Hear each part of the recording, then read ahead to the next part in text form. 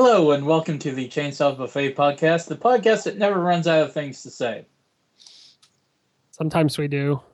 Insert silence here. Yeah, you guys handled it just like I thought you would. Yeah.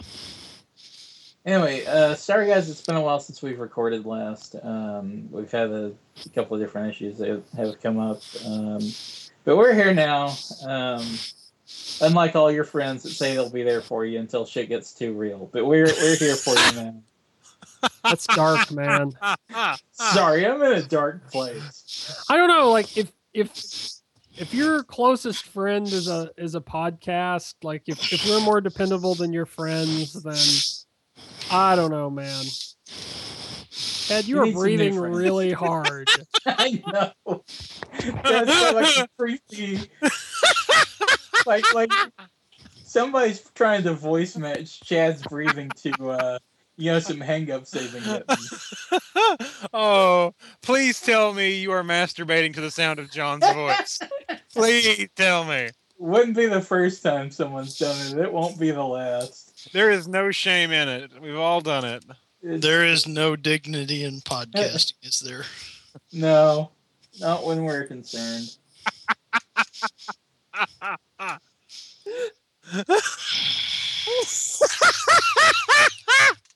We'll give Charlie a minute here. I'm okay. No, you aren't. Compose yourself, sir. Woo! I'm okay. I'm sorry. I picture Charlie doing the thing that girls will sometimes do where they hold both their hands up to their eyes and they fan themselves. Or it looks like they're trying to fly, but they're doing it in a really stupid way.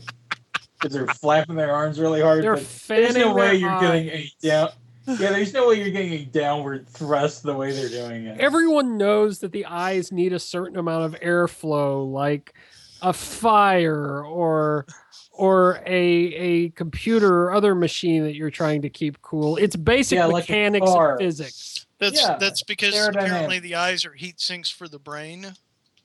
Right. That works. That sounds legit. Anyway, Science.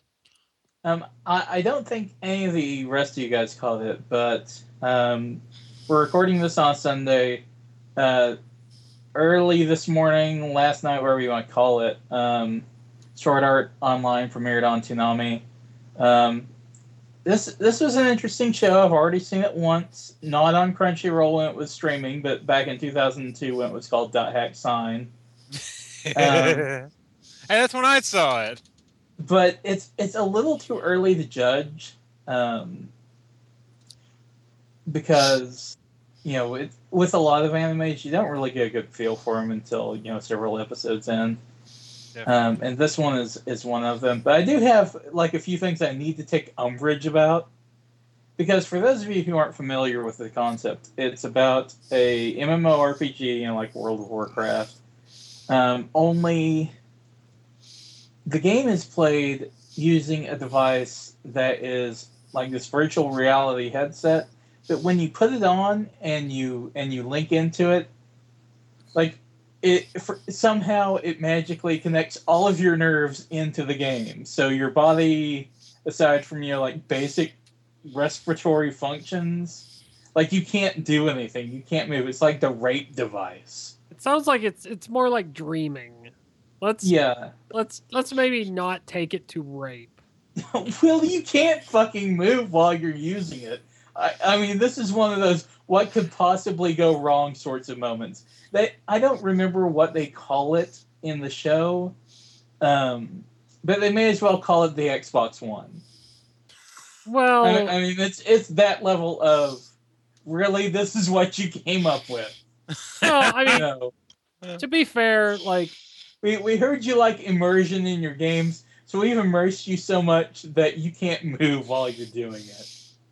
All the horrible things that happen with like the warp engine and the transporter in Star Trek, there's no way I'm it would ever create a technology that would allow you to evolve yourself by going over warp 10, or to, you know, get yourself trapped in a transport buffer, for 100 years. I'm going to say something potentially horrible, and I don't mean this in a racist way, but this sounds like the kind of device that Japan came up with to kill Korea. Okay? Wow. It's a video game system that you can't get out of. I can't even unpack the That level of racism. makes a disturbing amount of sense. It's one of those. It's unfortunate every time that you read about something like that. But every time I read about something like that, it usually isn't in America. Well, it usually comes out of Japan. It really does.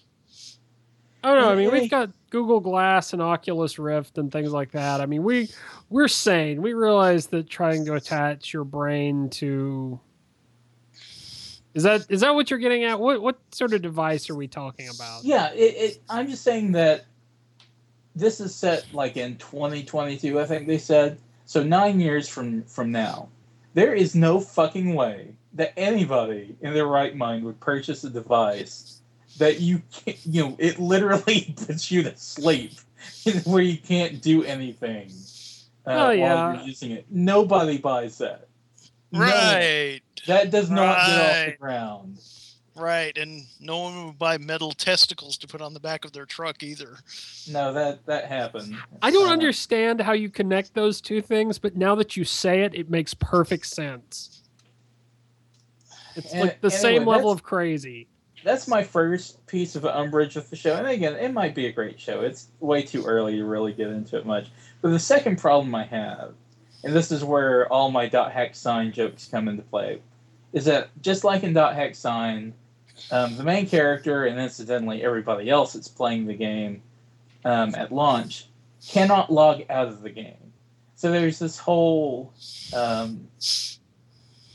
The person who created the game turns out to be some sort of evil genius, just like everyone who creates. Well, I was gonna say just like the guy who runs Activision. I was gonna say just like EA and Activision and just like what's his name? Bobby Kotick, is that his name?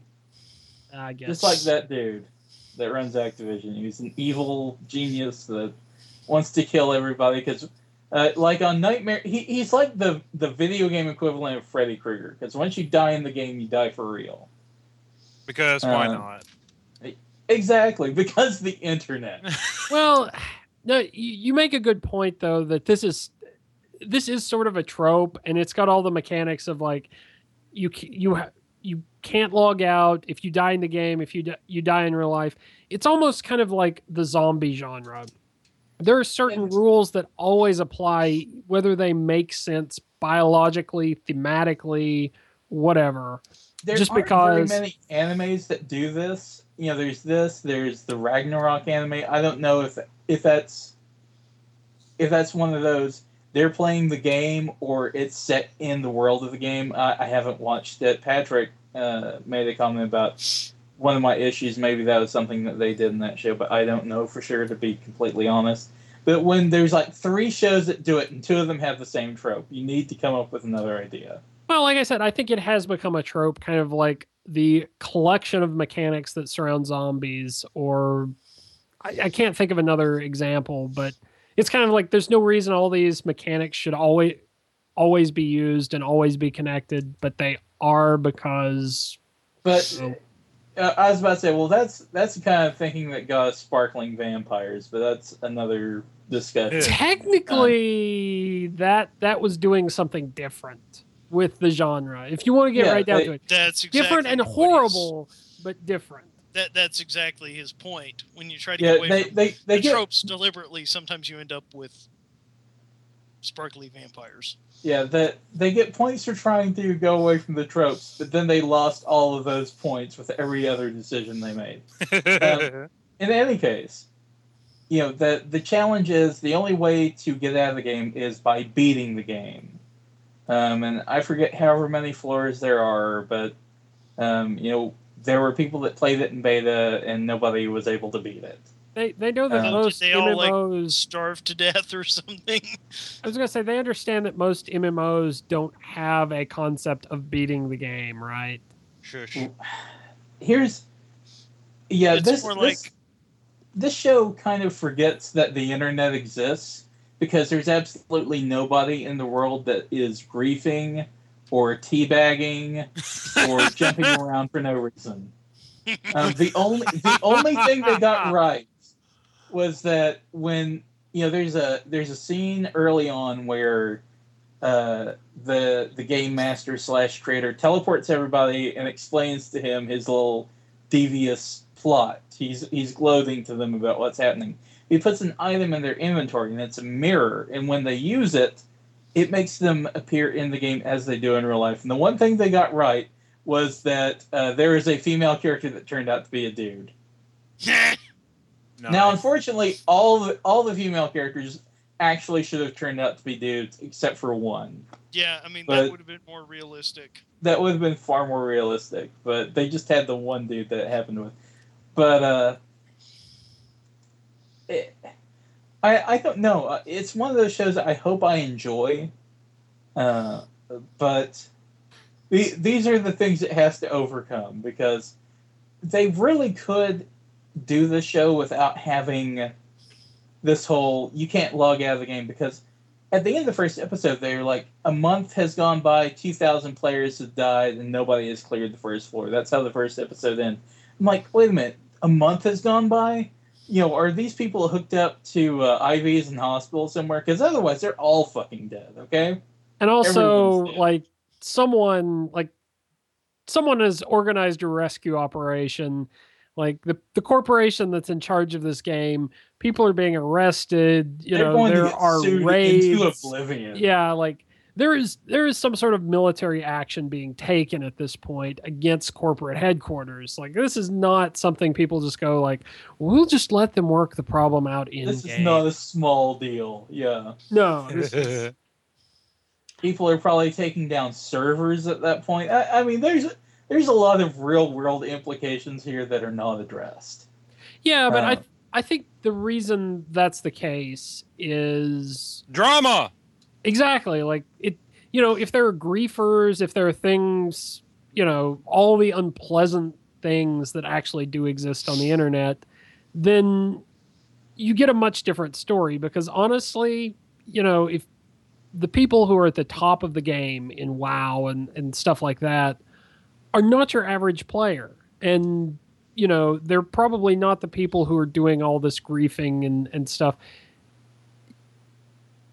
I think you get this idealized version of a game where all people are basically good, and also there's kind of a wide swath of player ability, players of different ability levels represented. So here's my fix for this show, and I talked about this on Twitter.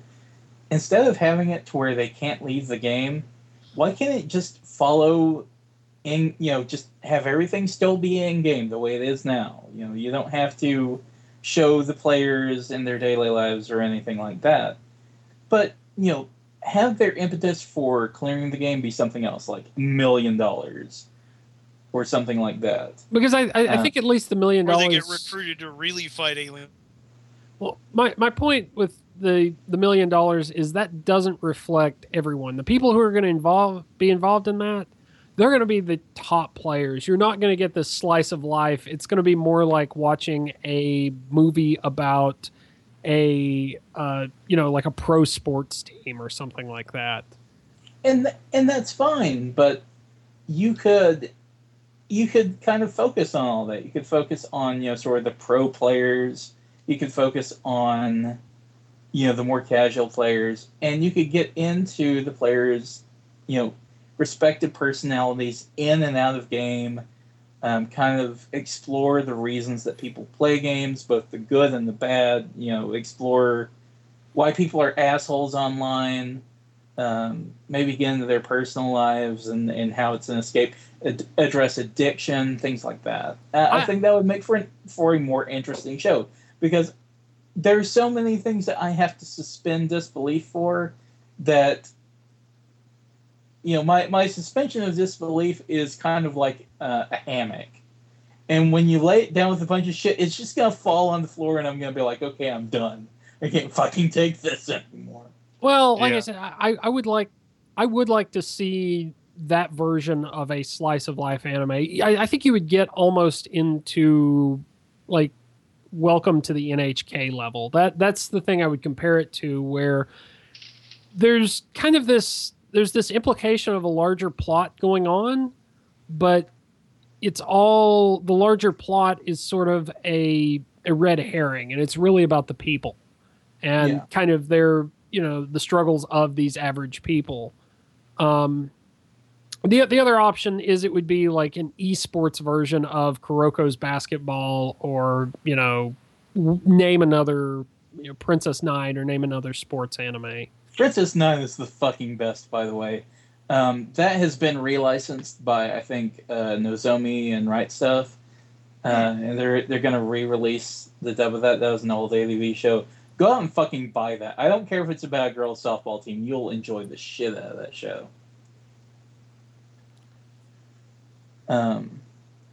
But yeah, I'd like to see that, because that was one of the things I enjoyed about Dot Hack Sign, because Tsukasa was the only character that was stuck, and you had other players, and you kind of got a little bit of insight into who they were, but they kind of focused on this rather large story that Dot Hack was trying to do, between the anime and the games and the manga and all that other crap.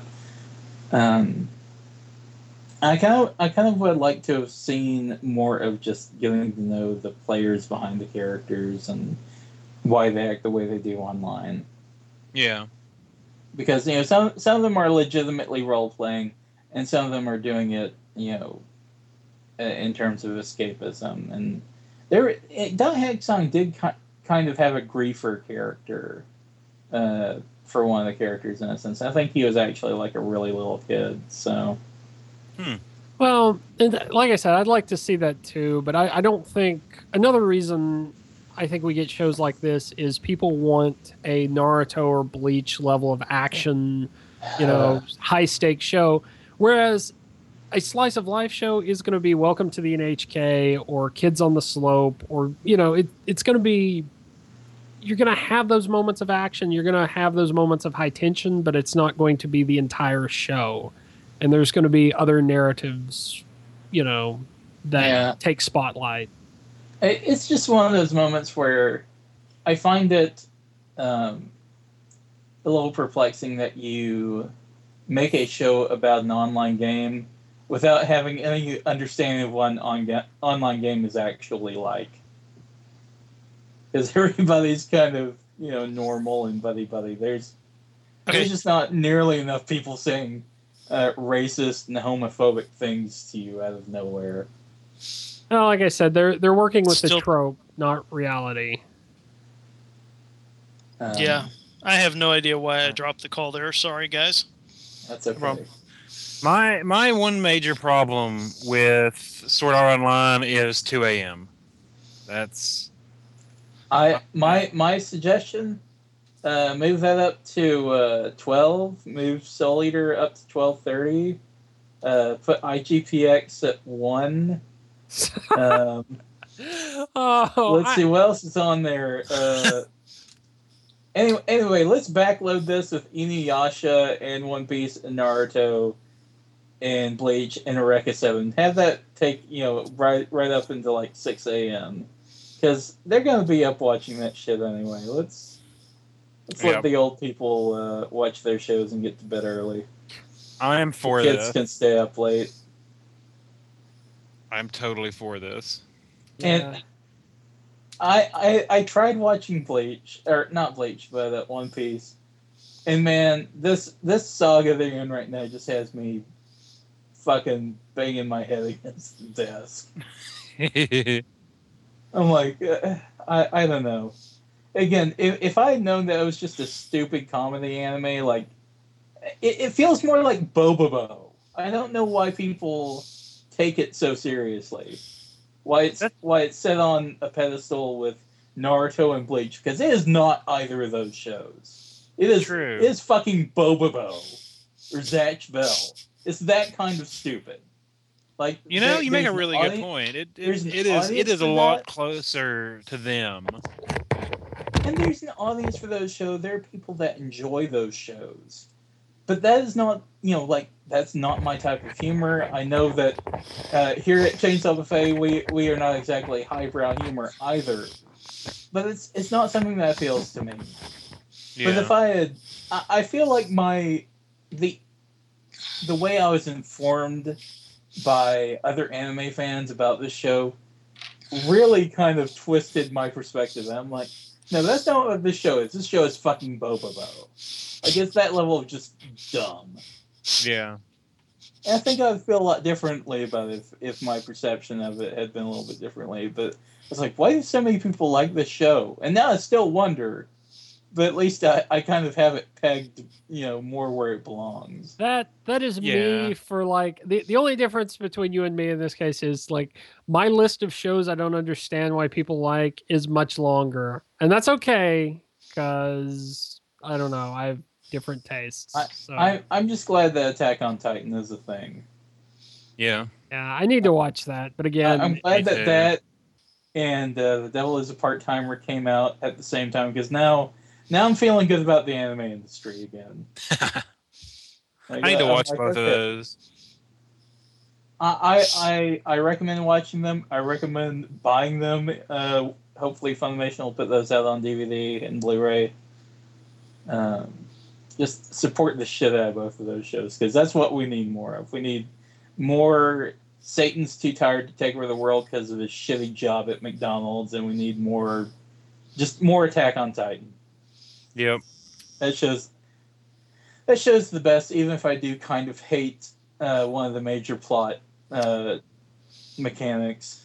But is that spoiler territory, or can you talk about it?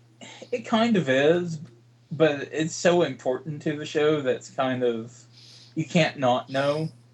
But I kind of hate the main character has a special destiny sort of thing. I really liked the show, through like the first 5 or 6 episodes, where it was like, he was motivated by, his own experiences, and his specialness came from that determination and him questioning people's complacency about being inside the walls. Like, that they just want to live their lives inside of those walls and not be bothered by the Titans. And his was more, I want to kill the Titans, I want to be free, and I want to live in this world because, we were born in this world, and they have no reason to keep us out. And then they kind of gave him that special destiny, and I'm like, oh, fuck it. Mm-hmm. But it's still a really, really, really, really, really good show.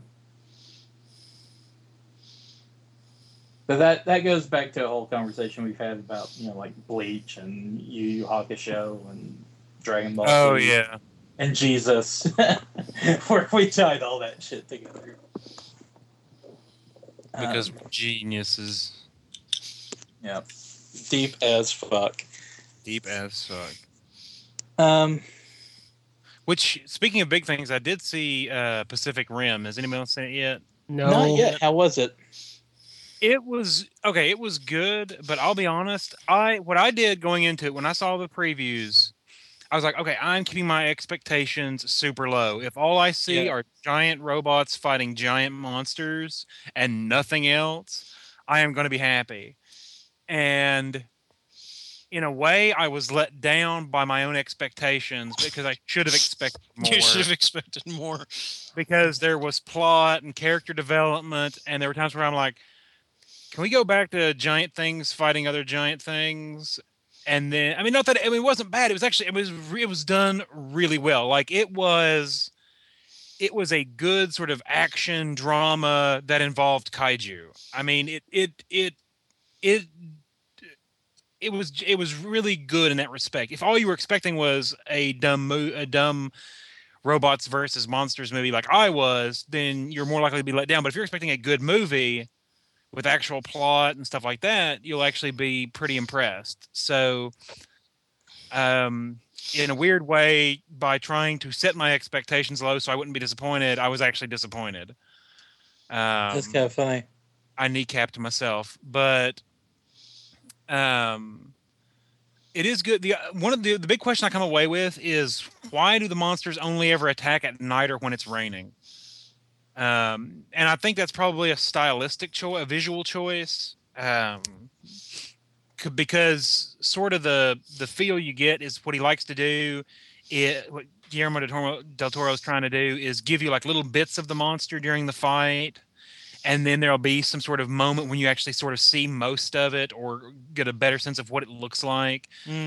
So it's kind of like he builds up to it, but as a result, you do get a lot of like dark lightning flash, close up kind of views of parts of the monster or monsters. But this was kind of like Cloverfield, where they didn't really show much of the monster until the end. Yeah.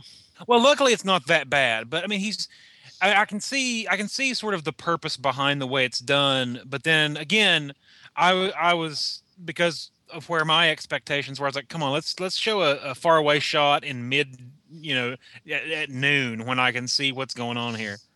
But right. But overall, I mean, I do recommend it, and I would love to see more giant monster movies. I would say I really do want to see that. And the thing is, it's not that I particularly like giant robots or giant monsters. It's just that it's not part of the problem. This is a major Hollywood movie that is exploring something that you don't see in a lot of, like, it's not following one of the formulas, of the genre formulas. So, Yep.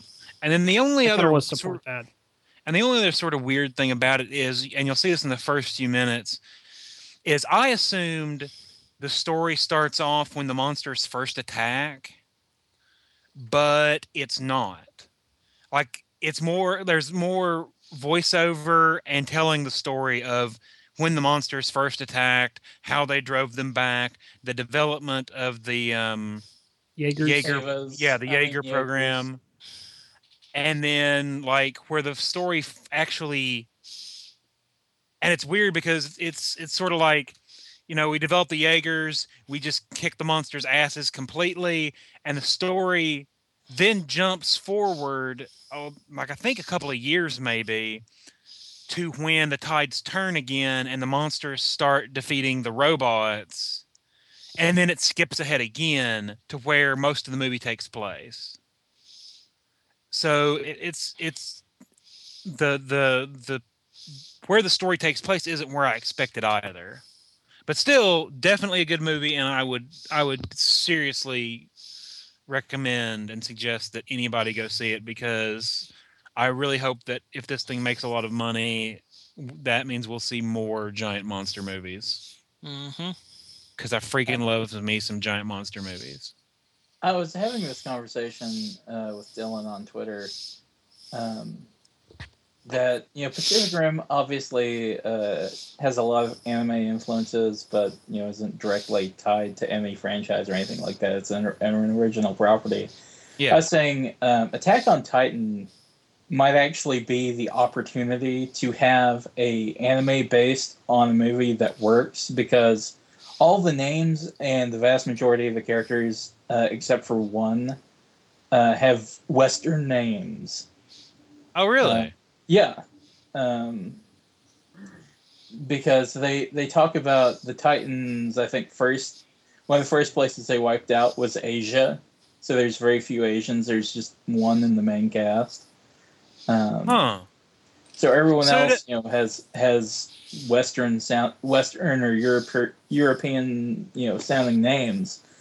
So there wouldn't have to be a lot of weird renaming characters like they proposed doing when the Ava movie was in production for live action, or anything like that.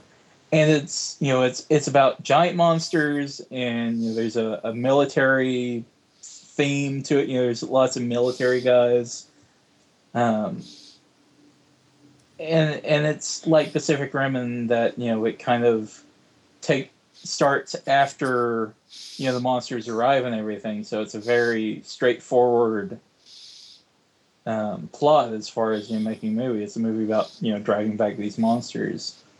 I wouldn't be surprised if we heard talk of it, especially like that. That's one of the titles that I've just heard a lot about, especially outside circles that I don't hear talk a lot about anime.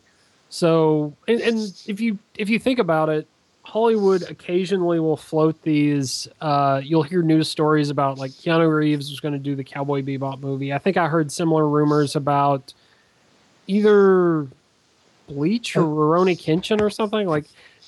I think there was news this week that Tobey Maguire is producing the Robotech movie, and Leo DiCaprio is signed on for it. Well, that but will it actually happen? That's that's a thing. That's a thing. that will probably happen at some point because Harmony Gold likes money, and they like being litigious against people who want to try and bring Macross stuff over to the States. So Harmony Gold just has. I don't think they'll. I don't think it'll really happen because Harmony Gold just does the bare minimum they have to keep that license. They're not going to let anybody actually do a real movie based on it. Well, I think they will because they like money. Like they like money enough to go after people. It's much easier to make money in court by suing people. Well, my point was more that there will probably be talk of an Attack on Titan movie at some point, especially if it gets bigger as the series. Actually, I guess the series is finished, isn't it? Yeah. No. Okay. How many episodes are we up to? Well, it's simulcasting right now, and I think we're up to 15 or something, not counting this recap episode that they did recently. And there's like 40-something volumes of the manga out. What is it with recap episodes? I don't know. Like, here are two things that piss me off. You don't need to do a recap episode every 13 episodes. And you also don't need to do a new theme song every 13 episodes. Because the first, like, when the series starts off, it has this really cool theme song. And then, like, this most recent episode, they changed the theme song. It's the same band, but it's not the same song. So, I don't know. It's like, fuck you. I really liked that first theme song. I find it interesting that recap episode, it's like the creators are like, you know what? Either it's because they're lazy, like, you know what? We can actually cobble together a whole episode out of the hooves and snouts left over from other episodes. Yes. Or they truly think that their fan base doesn't have the mental capacity to remember 12 to 14 previous episodes. Well, actually, it might be that, especially as a show becomes like super popular, it's a way to bring new viewers in.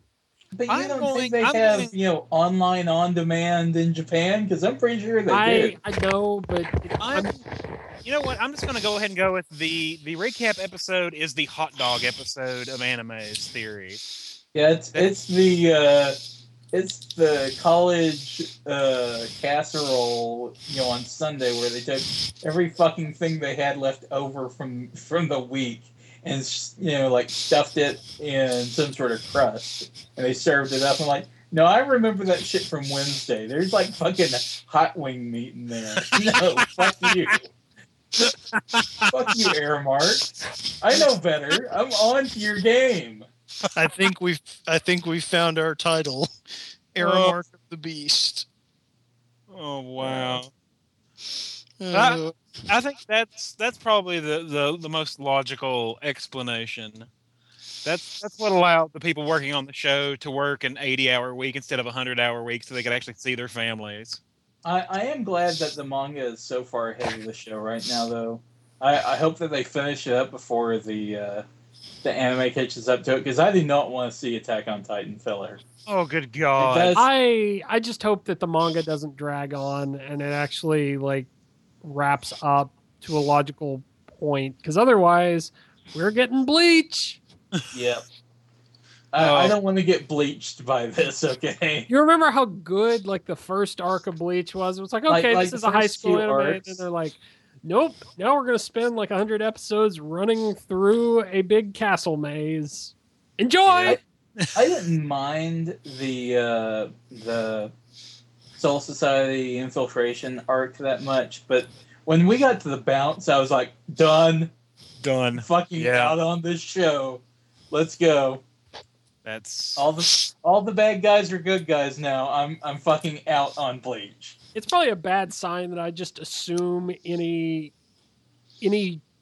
show or manga that goes on that long is just going to get there. Like, I am cynical. I will not love anything because it will screw me by I've seen a lot of good shows that wrap stuff up in 56 episodes, but if it goes past that, your chances of doing anything good beyond that go exponentially down. It's like something good happening after 3 a.m. It just doesn't happen. Well, okay? I mean, you actually It's see true. this with American TV shows. Like, if it goes beyond 3 or 4 seasons, it's gonna get like you're gonna hit a moment where You're the biggest fans are gonna say, "Yeah, it's good up until." You're gonna bring Jesse in, and then Yeah. we're all gonna be well. fucking. There's but interesting point. This is that you got that I kind of get is the dividing point between whether you can go long or not and still be entertaining is whether you're a drama or not.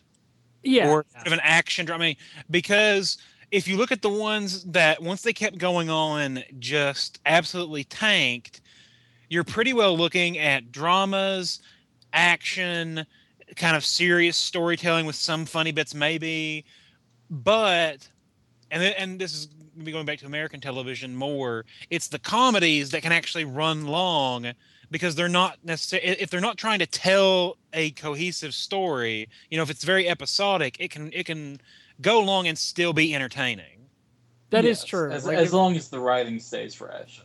Yeah, and I mean, and not to say that, I mean, every long running series is going to have bombs, every so often.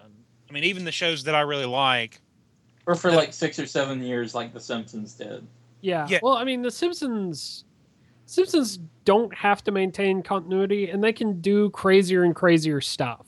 yeah, But even like going back and watching the 4th season of Community, I'm noticing like it's really hard to top the end of the 3rd season. So like I don't expect a lot out of it. And there's apparently news that they're like a bunch of people are not going to be there or a couple of people are not going to be there for every episode in the 5th Weird. season. So well, and actually, Simpsons is an interesting one.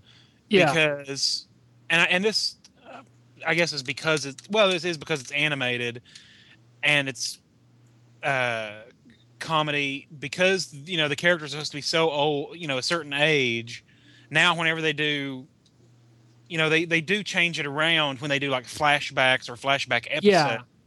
because they're not trying to keep they're not necessarily trying to keep a lot of continuity with the show, with the show, but continuity with where the characters are supposed to be, not with where they were, I guess. Yeah. The example that comes to mind is, back in the 90s, an episode I really loved was the one where they're doing the flashback episode of how Homer won a Grammy because back in the 80s, barbershop quartets suddenly became really big again, and they formed a group called the B Sharps and became like huge successes, and then lost it all.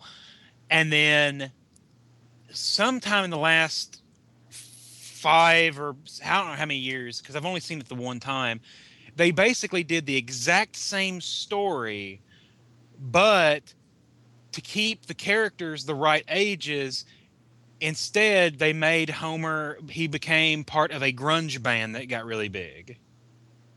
That's kind of dumb. well, I mean, but it was still pretty good. But I found it interesting that they were trying to keep, rather than try to keep continuity with their own flashbacks, they were trying to keep continuity with where the characters were. Yeah, and the characters never get older. And to be fair, like I don't think they've had a lot of lineup changes either, or cast changes. No, they haven't. And they haven't, because they're locked to a particular time and nothing ever changes. It's not like a sitcom where two characters get married at one point, or the main characters decide to have a baby. Yeah, like. But with a show that is the not baby, which has killed almost every sitcom except for King of the Hill. Yeah, but if it's not episodic, shows that are not episodic, like anime, have just like those moments all the time. So yeah, at some point, like they build up to the point that I think I said it before on probably one of those really long filler podcasts we did, that like at some point it becomes so complicated and convoluted that new viewers are going to have a really hard time understanding why any of this is even possible, because they haven't been there for the build up. Yeah. Well, the only thing I can assume with the really long running, especially like the Shonen Jump series kind of animes, is the only expectation that I can think of that the creators or the whoever has is that by doing story arcs, they don't necessarily expect you to go back to episode 1. If you're 200 episodes in, they're like, you know what? You can go back to the beginning of this story arc and sort of catch up. You can sort of get it figured out, even if you want. Now, granted, that sometimes doesn't work because we talked about this before. If you got into Bleach with like the sword, where all the Zanpakutos were people. Yeah, then you're like, hey, this is a really good, and you don't see, especially you don't see Ichigo for 6 months, and you're like, I don't know who the main character of this show is. That was when you made that point. I mean, that I guess that's the problem you can run into is you're thinking it's this, this composite cast or ensemble cast, and you finally get Ichigo, and you're like, wait, what happened to all the characters I liked? Who is this Ichigo guy? And where why does all everybody the sword people go? So, so I don't know if they're assuming, maybe they're just assuming that people, well, you're not going to go back to episode 1, but maybe you'll go back to this story arc. Especially with those where the story arcs are just so different. I mean, with Bleach, a couple of them build on each other, but especially when you get to filler, they're just completely off the rails different. I don't think that they really care about where people are at in their watching habits, because they're just too busy, doing cocaine through $100 bills. Yeah, you're probably right. Hoping let's hope Attack on Titan doesn't go 1 million episodes and never goes into filler.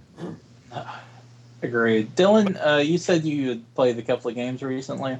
Peggle. What? Peggle? Oh. Yes. Because a couple episodes ago, Basil was talking about, I think it was the E3 episode. Yeah, he's like, Peggle 2. Peggle 2. Like, fuck you. Who cares? I feel like I have to follow up on this because I think at the start of the last Steam sale, I bought Peggle.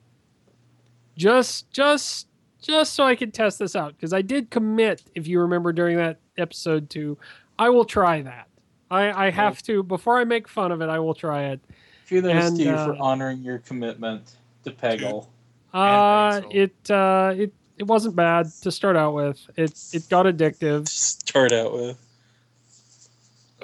start out with, it's like, man, this is like one of those physics-based games, because you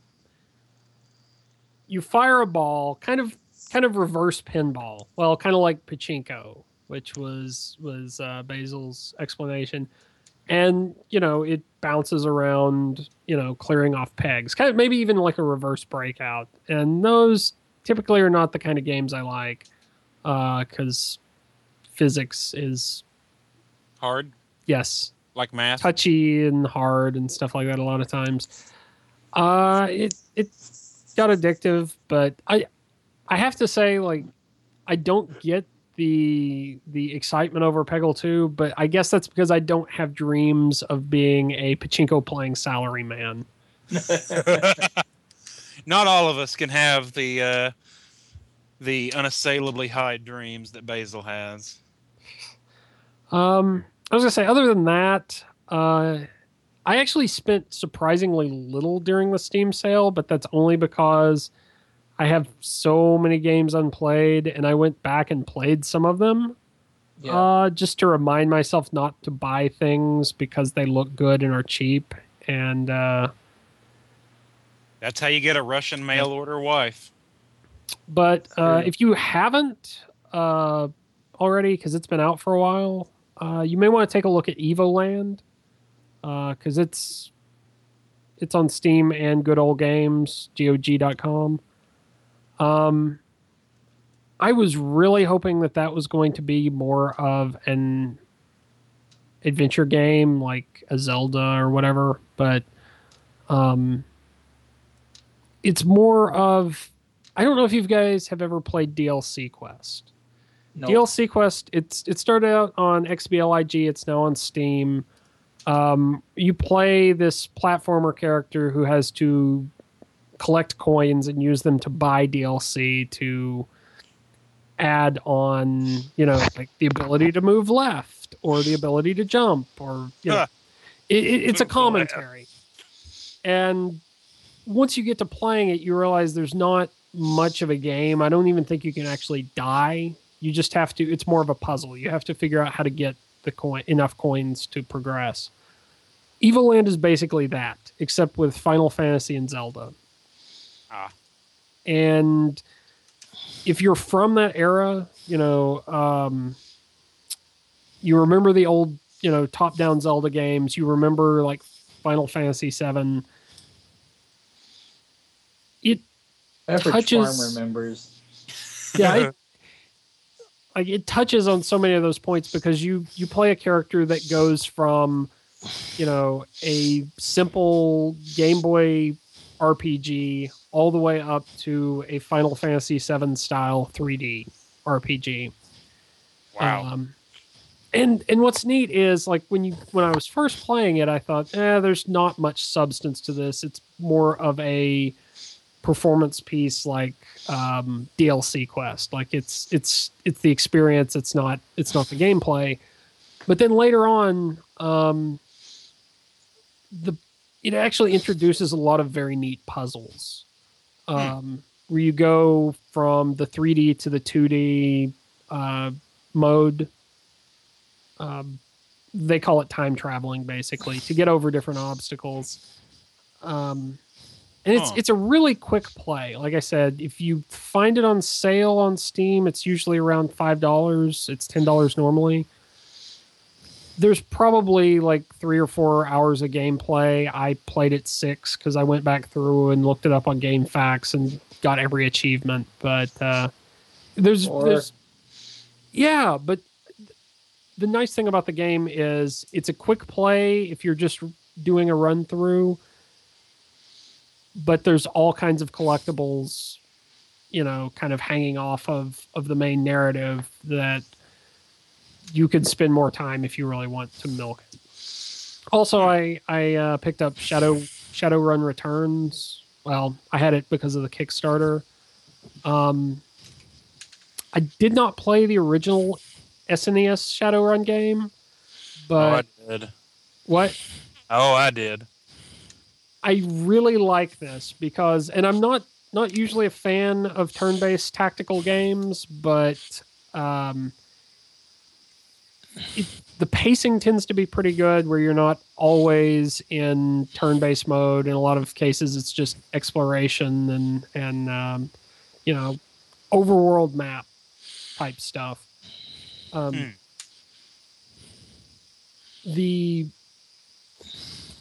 I really like the way the turn-based combat does play. It's very easy. It's not something you have to think about a whole lot and, decode the rules. It kind of reminds me of old school Neverwinter Nights. And I don't know if that is a fair comparison or not, but it's been a while. But you've got a lot of there is a storyline. You've got branching dialogue paths. It's nothing as complicated as like your Mass Effect or Dragon Age, where they have major impact on the storyline. And the combat isn't, like your Final Fantasy Tactics level, but it's pretty fun. Anyway, that was pretty much all the stuff I wanted to talk about. Okay. Go ahead. I was going to say, what else did I miss? Oh, not much. Just Dylan talking. I recently played a couple of games as well. I finally got around to purchasing a copy of Ninja Gaiden 3 Razor's Edge. I didn't buy Ninja Gaiden 3 like the vanilla version when it came out because it was just it got terrible, shitty reviews when it came out. But Razor's Edge fixed a lot of the issues with the game, added some extra content. It's a Ninja Gaiden game. I mean, that's pretty much all I can say about it, because I had concerns because it's the first one to be done since Itagaki left Tecmo. But they did a pretty good job of keeping everything intact, even if they didn't take a lot of chances. They just sort of kept on with the formula, but it was still fun, still solid. I liked the stuff that they added to the game because they added the ability to play through the levels as some of the additional characters that they added, like Ayane from Dead or Alive and Kasumi and Momiji from one of the other Ninja Gaiden games. So that was cool. I wish that they had added maybe one or at least one other character from the Ninja Gaiden games who had been playable in the past. Rachel, I thought she would have been a cool addition and added a little bit more variety, but it was a fun game. You don't play those games for the storyline, you play them for the action and for the boobs. Shout out to Ali Hillis, she was in that game. And I also borrowed Deadpool from Jeffrey. And I should not have played that game immediately after playing Ninja Gaiden 3 because they're both action games, but in terms of just execution and depth, Deadpool is just shit compared to a Ninja Gaiden game. It was really funny. I mean, it's worth playing, except it's really short and it's really, really buggy. I finished it last night and came across all these weird glitches towards the end of the game where I basically had gotten tired of trying to just kill all the enemies in an area in advance. I just started pushing to one checkpoint to the next just because I could at that point. I was powerful enough in the game where I could get away with it. But doing that started causing all kinds of weird little bugs because the camera would try to auto-adjust to pan on the enemies that I was just running past. And it would interfere with the platforming in the later levels. And then when you fall, instead of dying, it allows you to teleport back to where you jumped from. But all the enemies were gathered there, so it would automatically push me back down into the hole. And then at one point, I was down at the bottom of the level where you're not supposed to be. So I was in like a glitched out part of the game until the game just killed me randomly and restarted me from the checkpoint. Oh, wow. But it's really fucking funny. But if you're like looking for a really deep action game, Ninja Gaiden was, is cheaper and it's a better game. But if you're just looking to laugh and have fun, and if you're a fan of Deadpool, that's definitely a game to check out. Although I think it's more of a rental because it's by the same team that did the Transformers video games, which are also really good but also really short. And this game doesn't have the benefit of having online multiplayer like the Transformers games do. So there's a couple of challenges and things that you can play afterwards, but I had no desire to do so. And it doesn't have the benefit of like Ninja Gaiden, where there aren't any additional playable characters that you can do in like challenge mode. Because I would have loved to have played as like Psylocke or someone who's in that game. Oh yeah. But that just wasn't an option. But anyway, I just kind of wanted to do a quick recap on this. I also wanted to talk about a story I saw a couple of days ago about Ouya, which I have taken great delight in making fun of, because as Dylan and Mike know, I am not averse to the problem of independent of indie games. Like, I like the idea that people can make their own games and publish them on their own and get them out there on the console. What I hate is the actuality of indie games. Because, there's so many of them. They're just complete shit and should never have been made in the first place. And the Ouya, is sort of, they kind of put their money on indie games. I'm like, yeah, this sounds like a great and noble idea until you realize what indie games are actually like. Well, also because I think the article you linked to specifically said this. A lot of people are just putting, an emulator on there, or they're not going through the marketplace. I was going to get to that. The article I read said that like 70-something% of Ouya owners have not purchased a game from the marketplace. They are using the system for like NES and other console emulators, which are A, illegal, and B, readily available on PC and other mobile platforms. Yeah. So it's a $99 emulator box. I'm not like I think their problem there was they were expecting to make money off the marketplace. That's where they thought the money was. And that's, and what they ended up creating was this open device that runs on, as open a mobile platform as you can get, which is not much, but it's kind of like, and it's a low-cost piece of hardware that connects up to your TV. It's like a slightly more expensive Raspberry Pi. No one is going to sell a Raspberry Pi expecting that, it's going to make money off of a marketplace. I desperately want the system to succeed, but essentially for the same, I guess, the same sort of or the same kind of perception that John's got, that in theory I like the idea, and as a concept I want it to succeed, but the reality of indie games is just so different from it's the same thing with Kickstarter. Concept. Like, I love the idea of Kickstarter. I hate the reality of it. Yeah. Because I wrote this long piece about the Double Fine Kickstarter and how successful it is, and how now they've gone over the budget that they raised, even though what they asked for was a fraction of what they ended up getting. And it's just one of those, okay, so now what? Yeah. Well, I think the Ouya is obviously, or the indie games on the Ouya. Well, indie games in general, like you're talking about, it's a different problem than that. It's the problem of there's a lot of good Kickstarters that are not getting funded. There's also a lot of Kickstarters that do, are getting way overfunded.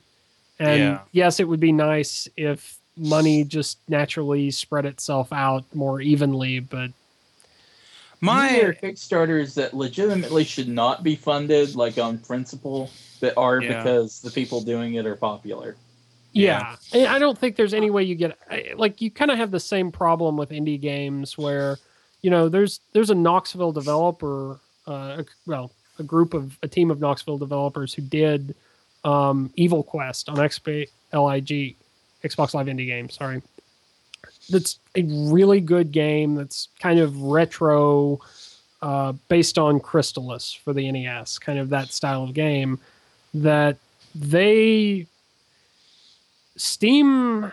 think Steam rejected them for whatever reason, because I don't know, Steam is curated, even though it allows in a lot of different indie games. And they're on Steam Greenlight, but even Steam Greenlight needs a ton of votes to get anywhere. You have to have a following. Yeah.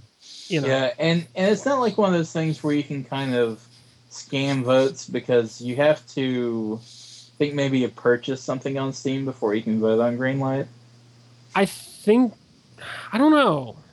Maybe? Because I tried to vote for Dive Kick, but it Okay. wouldn't let me because I've never actually bought anything on Steam because... And I kind of hate to use that as an example, but Dive Kick gets funded. Dive Kick, which is a joke, and I totally understand what it's trying to be. I'm not trying to take anything away from that, but then a game like Evil Quest, or I could probably go through a list and name a lot of other very deserving games that are way more complicated than her 2 buttons that didn't make it because they didn't have a following. And my hope with the console thing, like with the Ouya, and the other thing is I would love to see just a 4th console make it into the market and actually be able to compete. And maybe that's just, I know it's just a pipe dream of mine, but I don't know. In a couple of ways, it just seems like Sony, Microsoft, and Nintendo are, I don't want to say complacent, but it's like they know that they only have to compete against 2 other people. They know what the other people are one doing. other. Well, Yeah, but look at it this way. Sony and Microsoft were pretty new to the console market when they came in. Yeah. Like Sega and Nintendo were the leaders there. Now Microsoft and Sony are leading it. They didn't come out of nowhere. Yeah. They came from, so I think it's going to take like an Apple or a Google to get an idea like Ouya off the ground. You're probably Sony, right. Well, to be fair, Sony did kind of come from nowhere. They did, but I mean, they were already a well-established company. Yeah. Well, my hope, though, they had the money to pump into it. Is that we've got to a point where, because it used to be, and I could be wrong about this, but this is my own perception. It used to be that like what really drove the console wars was just graphics. As far as the consoles themselves, I mean, games really are the final determinant. But what really like propelled making new generations of consoles had to do with basically graphics and how detailed you could make how much memory you had to create a game, how much space you could take up. Yeah. And it seems to me that seems less and less so. Like we're getting to the point graphically that you can't and I could be wrong. Things could change, but at the point we're at now, graphically, you cannot do a whole lot more than what they're already doing. And if that's the case, that as the technology gets cheaper, as technology is wont to do, the entry price to enter the console wars will actually drop off quite a bit.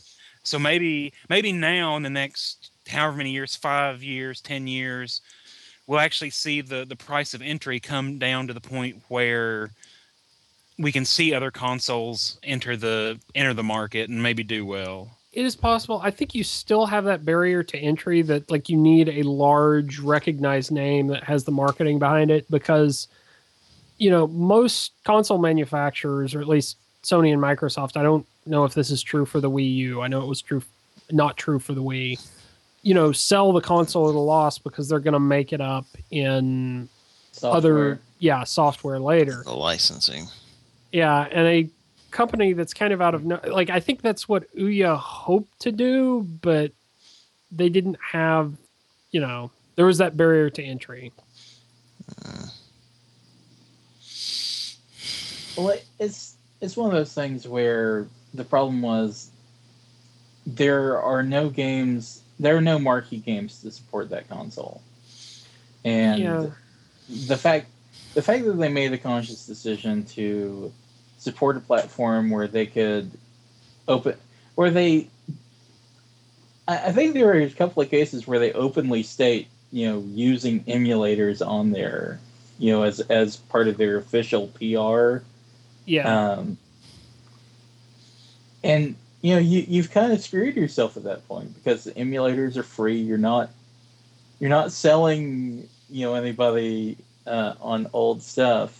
Yeah. And whether they're emulators or something that is not like the legal gray area, like just normal Android apps, or I don't know. I've never used the Ouya, but you still have that same problem. Yeah. Anyway, one other thing, because we're probably going to need to close this up. We're getting kind of long in the tooth. But, Dylan, I wanted to ask you about Xbox's saying, oh, yeah, you can do self-publishing now on Xbox One. What your thoughts were on that. And if you thought that there was going to be anything different from sort of what happened with XBLIG, where they just didn't support anybody at all, and how that compares with Sony's big push for indie development. Well, first of all, like if you look at Sony's program, like I've actually looked at the forum, it's not going to be like XBLIG where you could just any console as a dev kit. You do have to get a Sony dev kit. Supposedly they cost some, like, I want to say like $2,000 or something. Yeah, I saw an article where it was like it's like $2,500 for a dev kit for like the dev kit that most people use. I think there was maybe a range of prices depending on what you wanted to do, but that Sony had a loaner program where they kind of loan those out, and that's sort of the thing that they're pushing so that people can do it affordably. And am I correct on that? Yeah, that's what I've heard. I don't know what the process is for like allowing that, if Sony just will send it out to anyone, or if you actually have to have, I don't know if it's something like Steam where Sony is making kind of hand-picking things, right, who gets access. And that may work for them. That may keep a lot of the crap off the marketplace and allow them to put these self-published games in the same marketplace as everything else, like Octodad. Yeah, I think it's awesome that Xbox One is going to have a development, like assuming it's like XBLIG, and of course like everything else it's hard to tell without having any details, but assuming it's like XBLIG and you can just, pay $100 a year or something and get access to it, that would be awesome. A lot of it depends on what platforms they allow or what development tools they allow. If this is going to be like XNA locked to,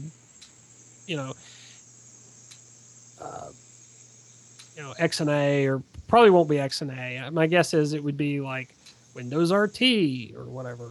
But if they open it up and kind of support like Monogame and Unity and stuff like that, like they're doing with Windows 8, that could be pretty awesome, assuming they don't bury the marketplace and they actually give good tools for sorting out the crap. Is there any? Do you think there's any chance of that actually happening though, given their track record? I don't know, and the thing is, like, considering I'm not in the process of actually like developing any games right now, like I'm just playing around with Unity. I am a hobbyist.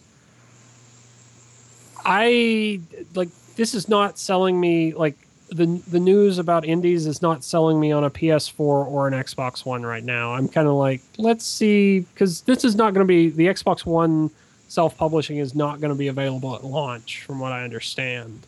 Right. So I say it's a wait and see. I think it's good that this is becoming like big news, that they felt like they had to do this reversal and not just like XBLIG, it's this cool thing, but no one else is really doing it, so we're not gonna. They are true. Is truly the Xbox 180. Yes. Which is I actually kind of respect the fact that they're making these decisions based on the blowback that they're getting. So yeah, but it also makes you wonder what their original thought processes were like. But it's it's true. But I'm just like, this console cycle may not suck. You know, Right. that's And where it's- my expectations are right now.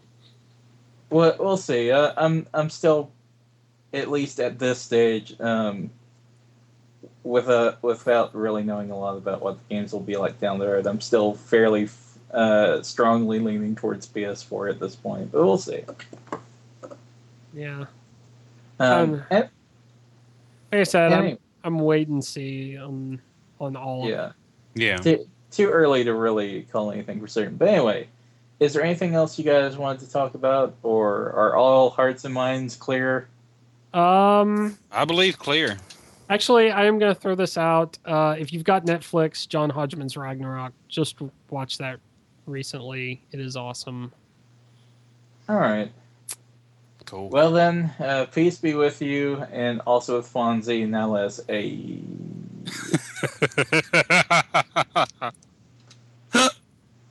All right, guys. Thanks for listening, and we will catch you next time.